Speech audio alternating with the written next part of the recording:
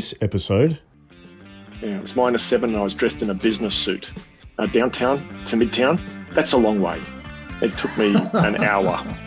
I'm stuck, I'm busy. We got only 8 to 10 minutes, so say what you got to say. And our chairman was also a tough guy. He said, listen, I've flown from India just to meet you. Kip, have you seen the movie Bridge on the River Kwai? You know, your credibility will be tested many times in life by clients and others. You got to figure out a way to come out of that. How they've developed it, and it certainly helps them rise to the top, doesn't it? Welcome to Anecdotally Speaking, a podcast to help you build your business story repertoire. Hi, everybody. I'm Sean Callahan. And hey, everybody. I'm Mark Shank. And joining us on the podcast today, direct from just outside New York, sitting amongst about 2 feet of snow, is one of our partners based in the US. A big welcome to Param Venkat. Hey, Param. Yeah, welcome, Param. It's good to see Sean. you. Well, very excited to be here, Sean and Mark. Very honored, humbled, and excited to spend the next 45 minutes an hour with you guys. So I remember the first time we ever met, Param, was just in Midtown, New York, when I was visiting. Do you remember that? Yeah, I totally remember. It was a day like today. We had 2 foot of snow in New Jersey, and I think it was 2nd of February, 2018. After I initially contacted Sean, and you and I had a call, and he said, I'm coming to New York, Param, let's meet. And I still remember I was waiting in the lobby of your hotel, and you came in a few minutes late, and you were like very tired. And I said, what happened? So Sean, that day was the coldest day in New York. And our friend Mark didn't realize that it's going to be so cold. I remember he decided to walk from downtown to Midtown, and he was not well prepared. And then he told me how on the way he was buying stuff. He bought a coat, he bought a hat, he bought more pairs of gloves. So he was sort of shopping on the way. And that was my first meeting with Mark Shank.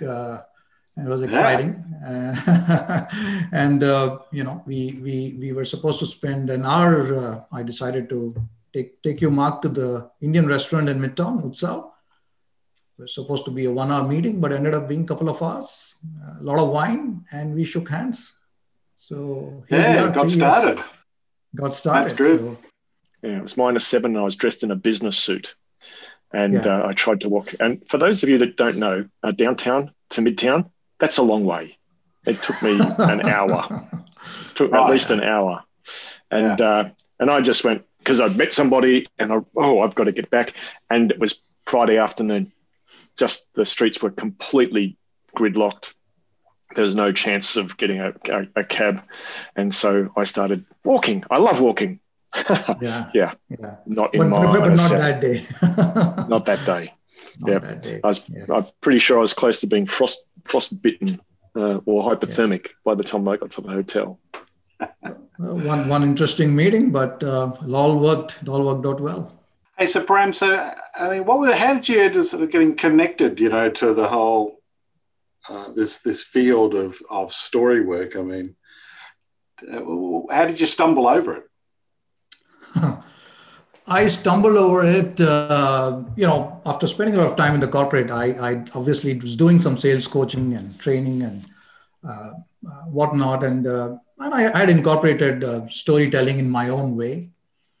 And, but it was 2017 when 1 or 2 of my large clients said that, hey, we want to do storytelling workshop. So I said, yeah, I can do that. No problems at all. And I said, no, we respect you. We are looking for 3 things. We are looking for 1, a content that has backed by research. And 2, we are looking for a work program that can be delivered globally, but to be delivered by facilitators locally. And the 3rd, we don't want theater-based storytelling. We want business storytelling. And that's one thing you check mark. You come from the business background, and we want all of our facilitators to be from the business background. That's when actually I started to explore, and I came across Anecdote, and now it's history. But I really stumbled upon what storytelling is back in 2003. Right. And right. yeah. So what happened? What happened in 2003? So 2002 is when I moved from California to New York, and I was selling in Manhattan IT services. I used to work for this technology company called L&T, Larsen and Toubro. And I was very excited because I had just gotten a meeting with the CEO of AXA for the chairman of my company. And the meeting was in Midtown Manhattan. It was at 11 o'clock. And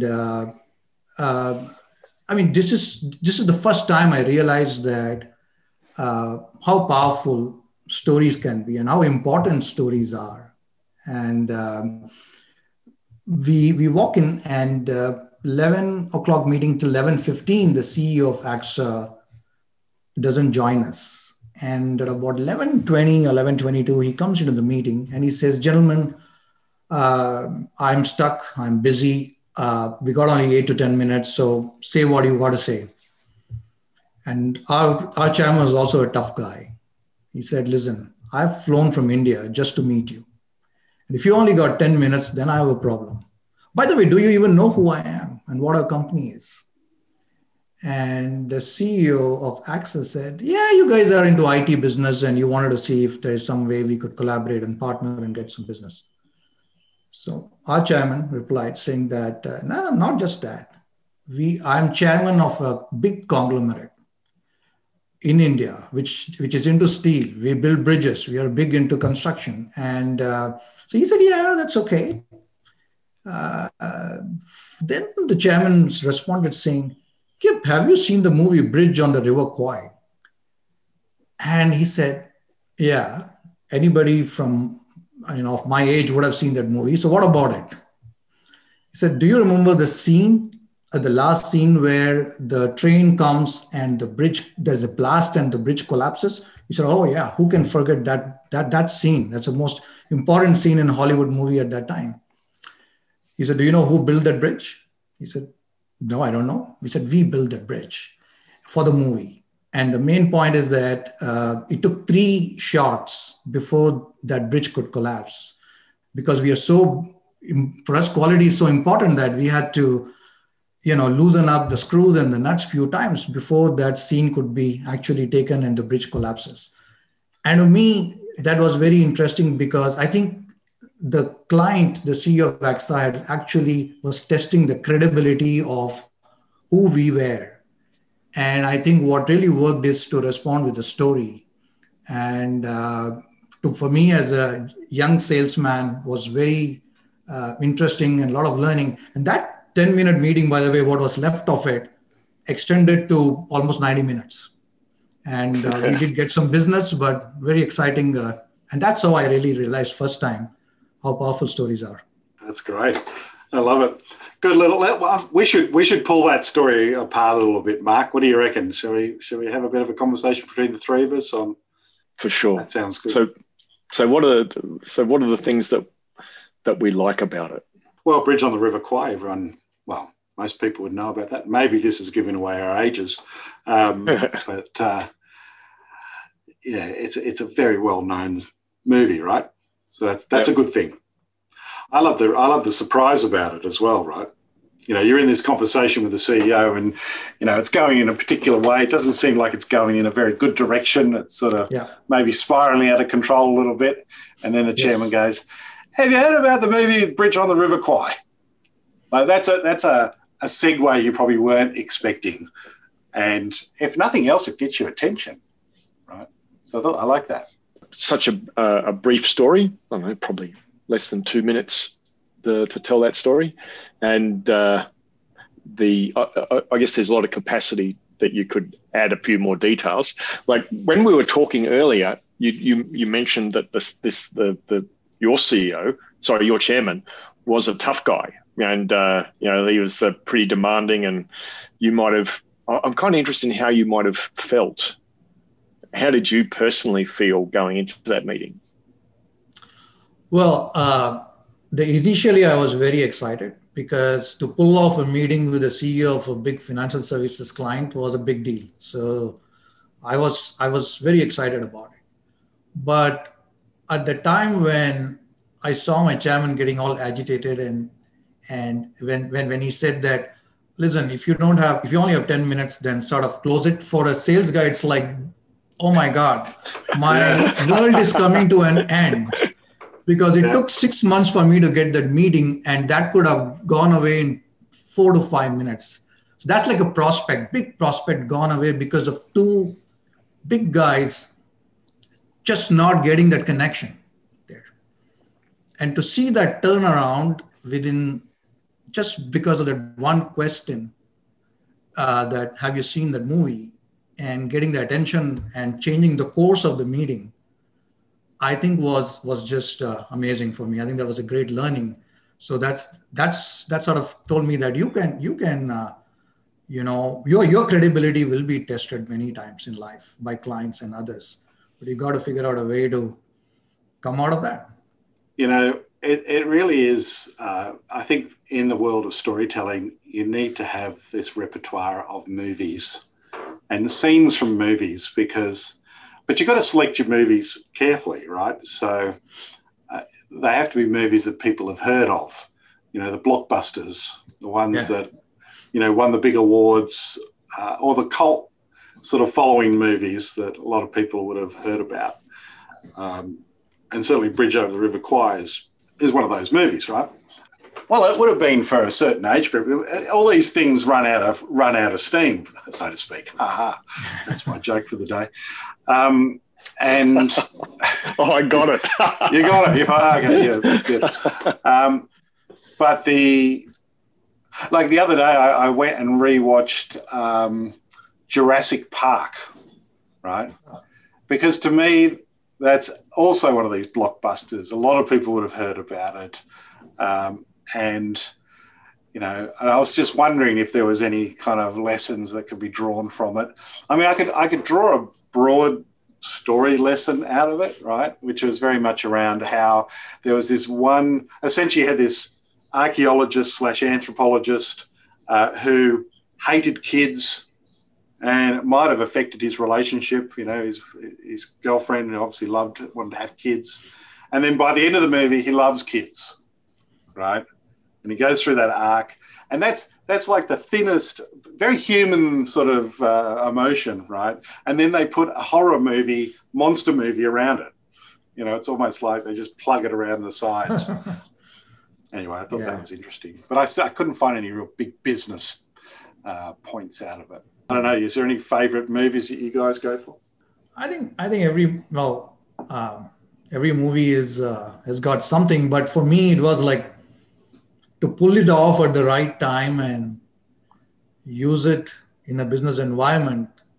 I think that's where this whole thing that we are trying to do gets exciting, right? And it's almost like bridging the gap between the biggest and the smallest, as we say. Be able to leverage that and make it impactful and make a point in the business world.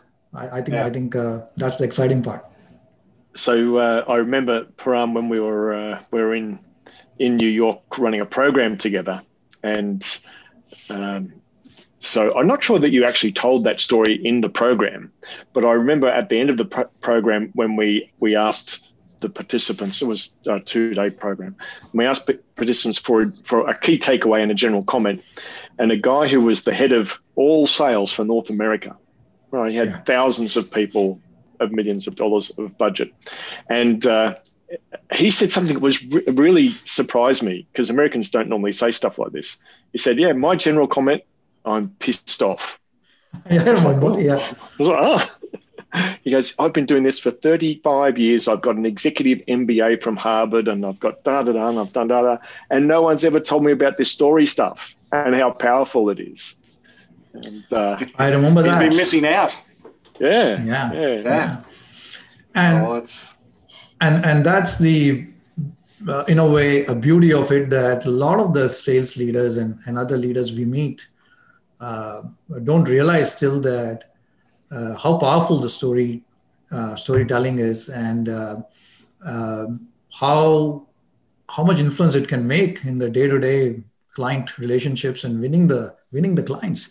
And how you can leverage this for collaboration, for building trust with your team, and for your large deal pursuits is just amazing. And you're right, Mark. And I think people like him who has missed for 35 years is sad, but I think people have started to adopt now, so they are lucky. I think people are realizing that it's time we don't miss out on it and start using these stories. But there are still skepticals they're out there. There are a lot of skepticals out there. It'd be interesting to sort of have a chat with that chairman. I'm sure it's a bit hard to do now, but a person like that probably doesn't do it from the perspective of, I'm going to learn business storytelling and these are the techniques and stuff like. He would have just been a natural collector of things that are interesting. And some people are great at analogies. I used to work with this guy who could drop an analogy about anything. It was always, oh, that's just like, a shoe walking over hot cement or something. It was like anything you do, he could draw an analogy. And I wonder how people build that, sort of ability, right? How they've developed it. And it certainly helps them rise to the top, doesn't it? Because most of the time they're not even conscious that they're doing it. Like you look at the best salespeople, 15% of the sales force makes 85% of your sales. And when you look at the 15%, they just tell story after story. And most of them don't even know they're doing it. They've just noticed that this particular way of being kind of works, and they do more of it. And so I think they just, like, some people are just more aware of it and they kind of notice things that work and just do more of it. And well, I have a theory that if you're immersed in it, right, like if you have people around you who are storytellers, you start to do that naturally as the way in which you communicate. It's just like if you walk into an elevator and everyone is facing the back of the elevator, they've shown this in research, people will actually walk into the elevator and face the back with everyone else, highly influenced by the people who are around us. So if you've got parents who share stories, etc., then there is a good chance that you will share stories, but probably in a certain context. I think that's the tricky bit. You got to find business storytellers. Yeah. Yeah. And he was a natural storyteller. Yeah, for sure. Was he? Yeah, he was. But the thing is, afterwards, I worked with several companies, worked with several C-level leaders, and I've not seen that with many of them. I have a philosophy that a lot of the C-level folks who can't tell stories, and they build a culture where everybody gets sort of into this whole system of facts and data and assertions, because that's what the C-level person wants. They want, when they do their sales review, business review, they want data and they want facts. And then everybody under them, even if you're a skilled storyteller, it happened with me. While I learned something from him and I started to use stories, but I realized that as you start responding to a leader who does not want, then you start getting into a different mode. And that becomes challenging. So this is a skill that you need to really keep building, because you can easily go a different way if your CEO or a senior leader drives you to a different direction. Yeah, I think that's true. At the same time, you have a false dichotomy there where people say, "Oh, we're very data, we're very numbers." And you guys are story, like these are separate things, but it's the type of story you tell. Yeah. If you can tell stories which are full of data, then you still have all the benefits of storytelling and the benefits of data. But it's not a common thing for people to do that. So if we go back to the Bridge on the River Kwai story, so what kind of use could we make of that in a business sense? How could what business points can we usefully make with that story? Well, one of the ones that if you're talking about how do you change the direction of a conversation, right? You might sort of say, look, sometimes you've got to do something unexpected to sort of draw back control of a conversation or send a conversation in a new direction, and then you tell that story. I think that would be a good business point. Because we've all been in those conversations where you know, like it's just going in a bad direction, and where you're drowning, and I imagine Param in that meeting room, you know, cringing as his 6 months of work goes out of the door. I was definitely cringing. You're right, and to you, Sean, you're right, and I think that changing the direction of the conversation is so critical, because most of the meetings and this is what we tell when we do these programs, that sometimes you get 15 minutes or 30 minutes and you can't blow it up. Right? And if you lose control of the meeting or the conversation or the agenda that you came for, it's a useless meeting. And the other person can take control of the meeting very quickly and change the course. So I think this was a good learning that you can use it for that. And also, as I said, when many times your credibility will be tested. You will be questioned who you are, why should I work with you? So what if you are so and so? Even when he said that, by the way, we're just not an IT company, we're part of a very big conglomerate, it didn't bother the CEO of AXA so much. But it really bothered him, or he got the attention when he said, have you seen the movie Bridge on the River Kwai?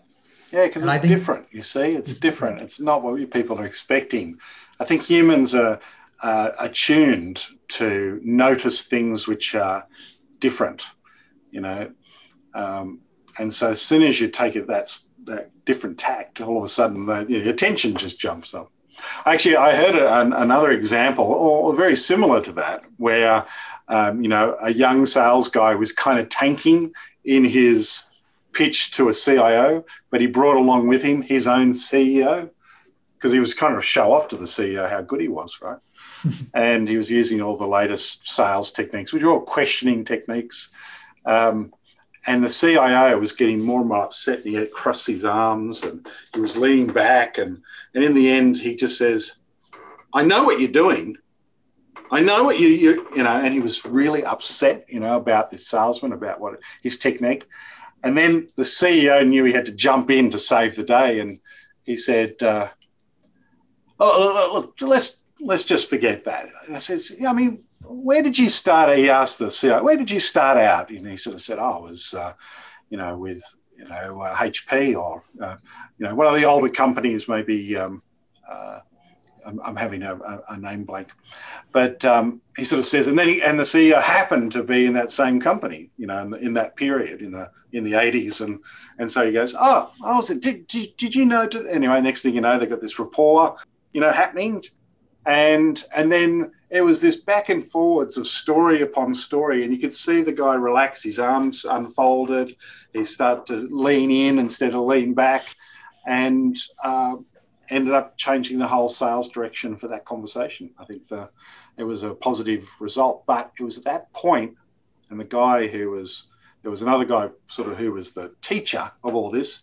watching all this, he realized his whole questioning technique was wrong. This is the guy who does solution selling, right? Yeah, Mike Bosworth.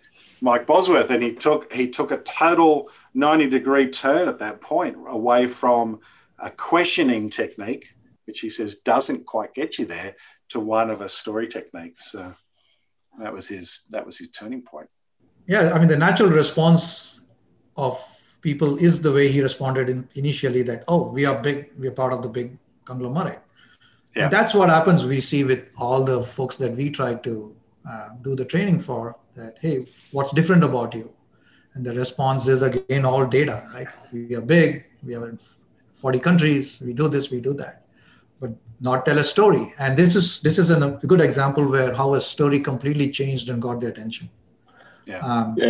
And for me, another business point that you could make is you've just triggered it based on what you've just said, is that the power of a specific example to reveal things about your company. And so rather than, we do this and we do that and we've got 22,000 people, and you go, look, have you seen that bridge? Let me tell you what happened. 3 times they tried to blow that bridge up. When we build something, we build it well. And the business point you could use the story for in that context is that the power of a specific example to illustrate the qualities that you're trying to get across. And you tell it slightly differently to make that point, but I think it'll be, that story is a great example of that. Yeah. Well, that's a good one. I was asked, myself and Mike Adams, we were asked to come up with a elevator pitch for a company over in Europe. And the first thing we thought when we were asked to do that is we both groaned. Like we went, oh my God, who does elevator pitches? It was not something that we thought was a great idea. But we thought, okay, well, I mean, if someone needed to say something quickly about their company, we thought, okay, so what would you say? Well, we thought essentially you would say a relevant statement followed by an example. Right? You'd make some point, or make some one sentence description of your company that might be a little bit intriguing so that they don't quite understand, but they'd like to know an example. And you give them the example, which is a story, of course. And that might then lead them to ask more questions. Right? Now it's a pull rather than a push, And they hear those people. We had some trying to give us examples of elevator pitches, and it was just someone, talking about how wonderful the company was over 2 paragraphs. And we went, no one's going to listen to that. Like, they're just going to be trying to escape the elevator as quickly as possible. I think that's certainly a lesson to be learned. Yeah. Actually, what was going through my head when that question was asked is I remember Tim Ferriss. That's right. I'm trying to think of Tim Ferriss. Tim Ferriss was talking about how he sold his very first book and became a bestseller and all that sort of stuff. The 4-Hour Workweek, right? And he said the way he sold it is he went to conferences and he would find a table. There'd be people talking around the table, and he would walk up to the table and he wouldn't say a word. And eventually someone would say to him, oh, so who are you? He goes, oh, I'm Tim Ferriss. Didn't say anything more. And then they'd say, oh, so why are you here, Tim? Oh, I've just published a book, 4-Hour Workweek. Doesn't say anything more. Conversation goes, and then eventually someone says, so what's your book about, Tim? Well, it's about Eddie. So it's like this drip feed of them pulling the information as opposed, because you can imagine, he could have easily walked up and go, hey guys, Tim Ferriss, I just published this book. It's all about blah, blah, blah. And you think, I've switched off already. Everyone would have just disappeared from that table, right? I think it's an important lesson. You reminded me of, I used to work for another large technology company. We used to have these town halls and leaders coming and talking about trust and collaboration. And also the division level meetings were all about, we used to go for deals, different service lines coming together. And, some we used to win, but we used to lose, and we used to just blame each other. And I still remember this one deal, 2010, large retailer, Ann Taylor in New York again. We were 4 groups within the company, service lines as we call it. And we went and we pitched, we got shortlisted, we were called in for the orals. We were excited, we went for the orals, and we thought we did a good job. And within 2 weeks, we were told that, really sorry, but you're not making the cut.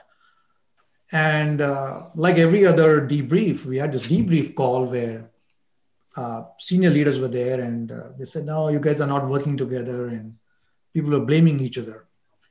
And I raised my hand and I said, why don't we go and ask the client why we lost the deal? I said, yeah, let's do that. So we go into the Ann Taylor office in Manhattan, and we walk into this executive room, and the CIO, the chief of staff, and the vendor manager comes. And we were 4 of us, and we popped this question. We thought we did a great job. And we were very surprised that we lost the deal. I can never forget what the CIO said to me at that time, to all of us actually. He said that, yeah, your content was good. Your proposal was good. Your presentation was good. But the problem is that we did not see you come across as one. We are in the business of clothing and we like to see one smooth piece of cloth. We saw too many stitches.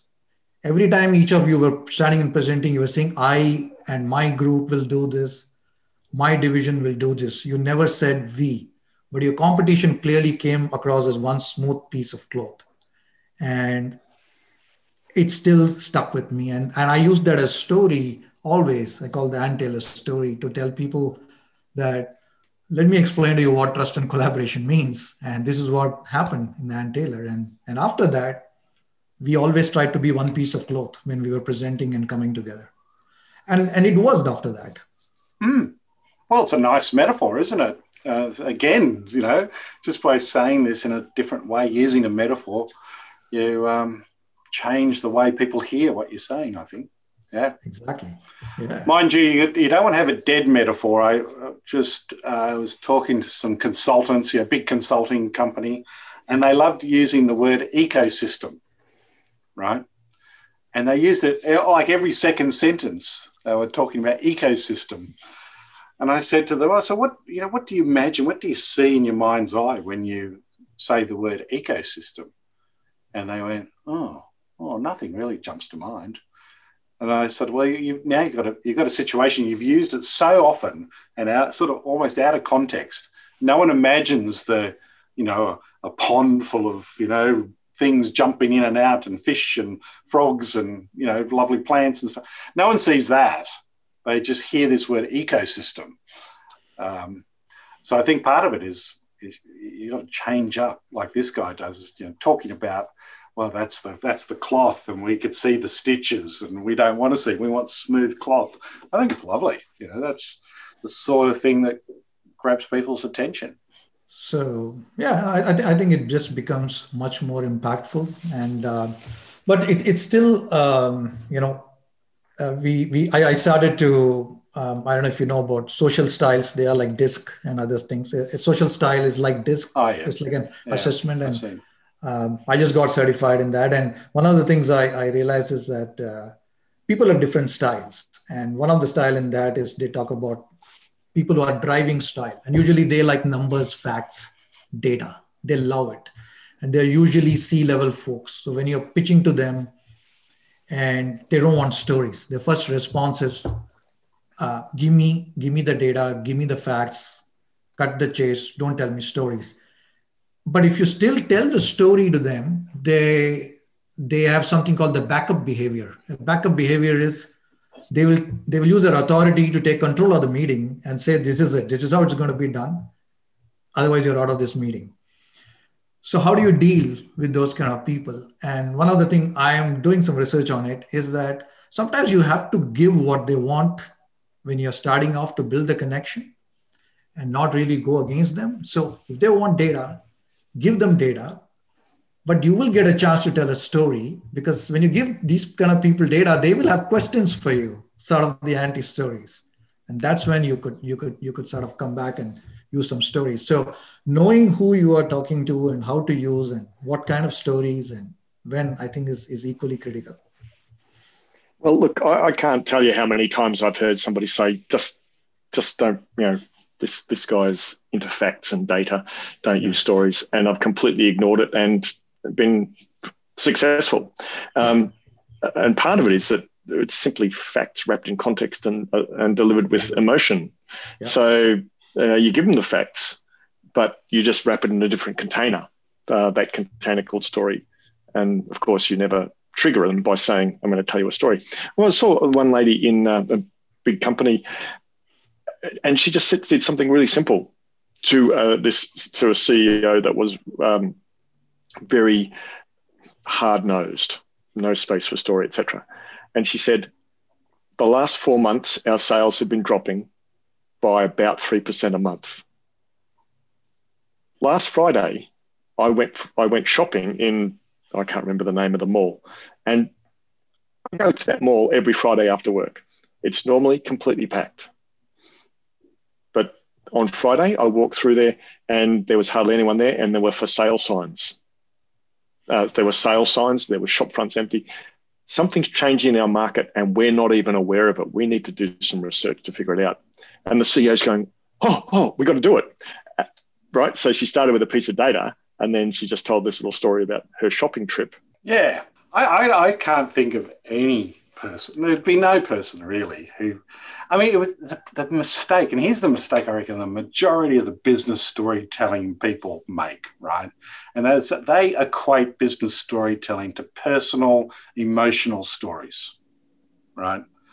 And, you know, like if you walked into the CEO and told, a story of, as a child, how you really had a tough upbringing, but this somehow gave you resilience or whatever. I mean, of course, they're going to roll their eyes and go, well, why am I listening to this, right?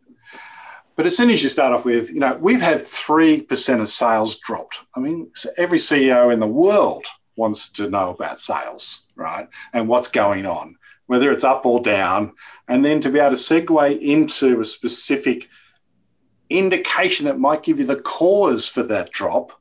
I mean, that's like gold. That's gold dust thrown across his desk, right? So I don't know. I just find it very interesting that people have this impression that you can't tell a story. You just got to tell the right story, an interesting story, one that's relevant. Yeah. So anyway, we might be just too much of evangelists for this, Prem, Yeah. You might be right. Maybe you have to mix it up. I'm sure you do have to mix it up. That's for sure. But I think ability to use the stories or a right example or analogy, I think it's very powerful. But it's as we say, you need to practice it. I mean, I remember one sales leader I used to work for used to always beat up all the sales team and say, where's the revenue? Where are the numbers? And this was going on for a while. And then they got a sales coach, and we were all there. And the sales coach made a good comment. He said that, listen, what you're doing is you are beating up the taps, saying there's no water coming from the tap. Sales guys are taps. You're just beating them up saying, where is the water? Where is the water? The problem is in the pipeline, the water pipeline and the tank. And you need to enable them. You need to ensure that for them to take water, to bring water out of the tap, they need to have a good base. And I think finally they got it. They got it, the fact that we got to change our offering. We need to bring with some differentiation in the market. That's why these folks are struggling. Whereas all along, he was beating people up saying the problem is on the tap. The problem was on the top. Yeah, another good metaphor. Yeah. Yes, your salespeople are taps. Got to give them some water. Some water. But then, it made sense. People got it. Yeah. I mean, they're the best metaphors. I mean, you don't want to have a metaphor where it's like, your people are like a virus osmosis chemical reaction. Oh, really? What's one of those look like? Yeah.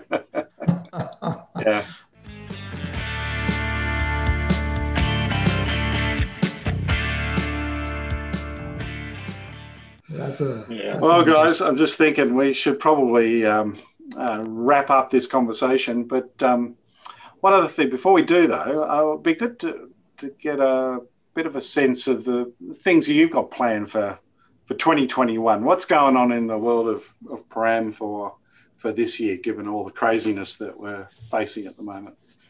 Yeah, I'm looking forward. I think I see that things are picking up again. I think the clients are starting to definitely,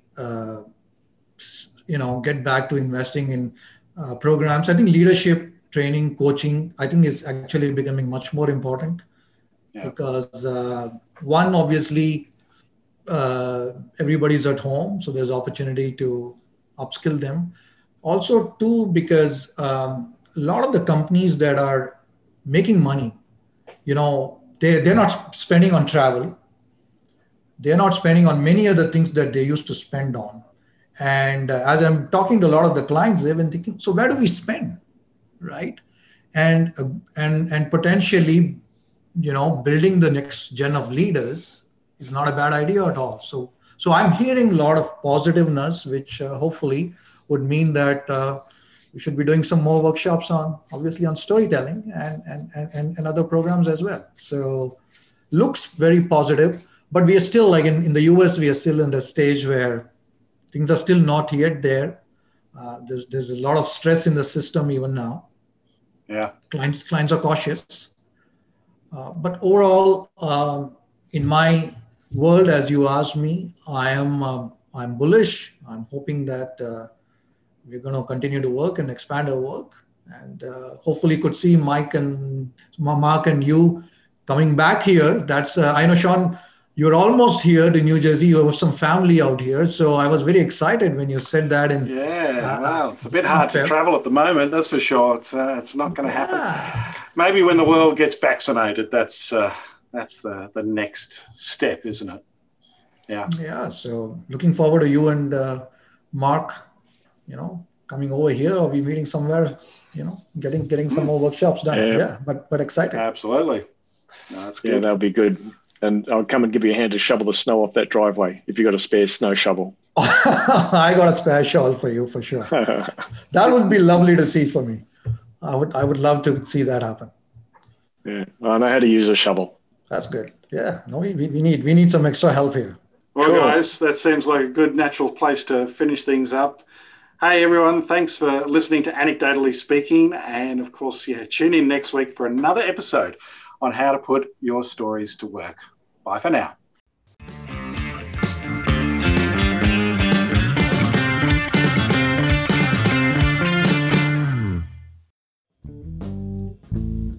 Anecdotally Speaking was engineered by Dave Stokes from Author to Audio.